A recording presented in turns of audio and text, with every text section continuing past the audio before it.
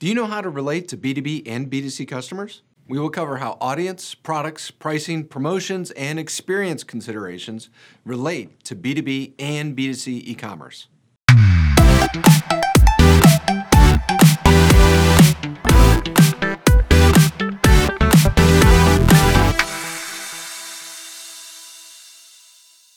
Welcome to Good Morning Marketers. I'm Bruce Williams, and I'm the Senior Director of the Development Department here at ThunderTech. Today, we're going to focus on some high-level concepts and points about B2B versus B2C expectations around e-commerce. Let's get started with knowing the audience.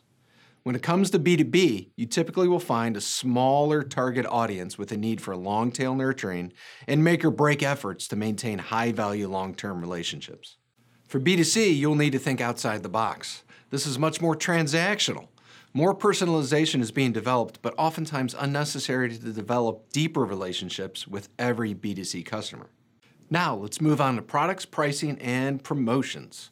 Typically for B2B sales, you're going to require negotiated terms and pricing options across product catalogs and customer levels. Discounts and promotions are a little more sporadic or incorporated into those account terms already. So it's important to note that content isn't just about urging business buyers to purchase. The content needs to provide enough information to get the buyer not only to pull the trigger, but justify their purchase decision to their superiors and make sure those specifications are spot on. For B2C, it's often simpler to promote consumer brands online. SEO strategies and content amplification specifically are easier to accomplish in retail than in the B2B space, since product data is easily accessible to search engines. Next, we're going to talk about experience considerations.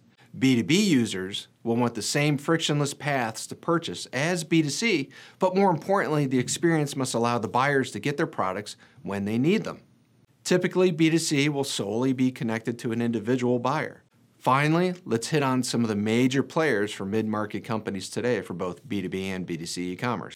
As you see on the screen, we've listed out platforms that can handle both.